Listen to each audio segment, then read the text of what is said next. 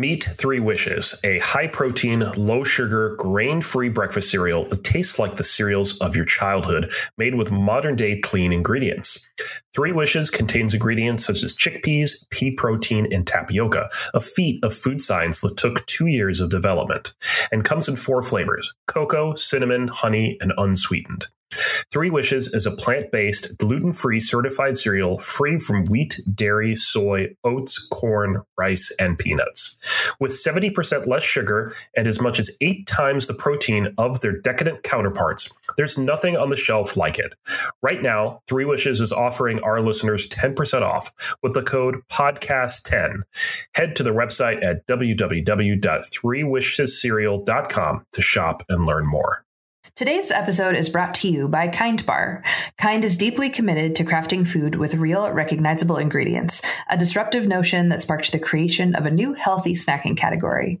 Kind is unapologetic in their efforts to challenge the status quo, to shift the food industry, and empower their community and our listeners to make better, informed choices about health. Kindness can be a transformative force for good, and that is why we're teaming up with Kind and Podgo to bring our listeners 10% or 15% off for military, teachers, students, first responders, doctors, and nurses. Go to podgo.co/kind. That's podgo.co/kind. Kind Bar, creating a kinder and healthier world, one act, one snack at a time. Hello and welcome to 3-Minute Movie Reviews. I'm Kim Holman. And I'm Michael Russell. In this podcast, Michael and I will spend 3 minutes, give or take, talking about a movie. And this week, thanks to my wife, we watched 2007's Ghost Rider. Yikes. All right. Well, let me find my quarter. We'll flip a coin and see who gets to say whether this movie was good or bad. A challenge, indeed. All right, Michael, what do you want? Heads or tails? Because it worked for me last time. Tails never fails. All right, here we go. Oh, it's heads. Oh, no. Here it is. And I am taking the fact that this is a terrible, terrible movie. I'm sorry. I'm sorry. In any case, we're going to set that 3-minute timer and we're going to get going.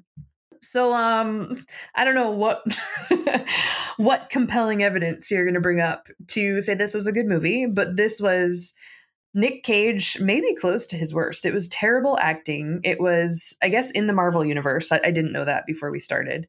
But it was god awful. I'm going to give you a couple reasons here why this was a passable movie. Ready? One, it had a 10-second Marvel logo. Yep. So half the movie wasn't taken up by a Marvel logo. I think that's a good sign these days. Okay. 2, it had Sam Elliott, and Sure. anything he's in is a movie. Okay. All right. I hear you. And my third reason for why this is a good movie is the first about 15 minutes with the young Johnny and young Roxanne, played by Matt Long and Raquel Alessi. That part of the movie was great. I thought that was good. Peter Fonda as Mephisto. I can never pronounce the name. The devil. Sure. He was good too, I thought. But so the first 15 minutes, I thought that was pretty good. I thought it was good. Helped set the scene for me. All right. I'll give you the fact that the first 15 minutes featured people that were choosing to act. I didn't enjoy their performance, but it was a little more believable than Nick Cage being like, "Sir, are you okay in this moment?" Like, I don't know. That was all right, but really, like, it was just bad.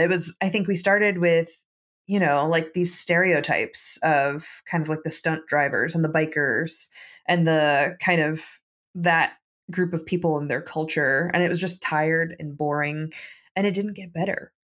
I will say I'm a fan of Donald Loge, who played Mac, Johnny Blaze's manager or whatever he is. Okay. Simply because I watched 2 seasons of a very short-lived show called Life that was on, I don't know, some network. Sure. In which he was in it. I liked him in it. So I liked him in this. He's I think he's not bad. He doesn't get enough parts and stuff. Sure. But you got to embrace Nicolas Cage's overacting. Do I, though? You need to yes. Sure. Or you can just come to this movie for a short Marvel logo for the first 15 minutes and for one of the first acting credits of Rebel Wilson. Yeah, I appreciate the hard sell. I just feel like poor Eva Mendes, like, what a waste for her. I would take her in even Fast and Furious all over again, which we revisited some time ago. But this was like, oof. I will say they didn't even treat Eva Mendes as a true love interest or just there as a pretty face. They didn't even give her that credit, did they? No, it was horrendous. And that minute where he sees her after all that time and takes his motorcycle down the highway from the stadium and makes her news van stop and just kisses her. I was just like, I'm going to quit this movie right now. This is too much. This is enough. It's too much and not enough simultaneously. We are over time already. Is there I guess of your reasons, what is the most compelling reason to tune into 2007's Ghost Rider? The special effects were actually fantastic. For 2007. Okay. They were very good. All right. Well, we'll leave it there.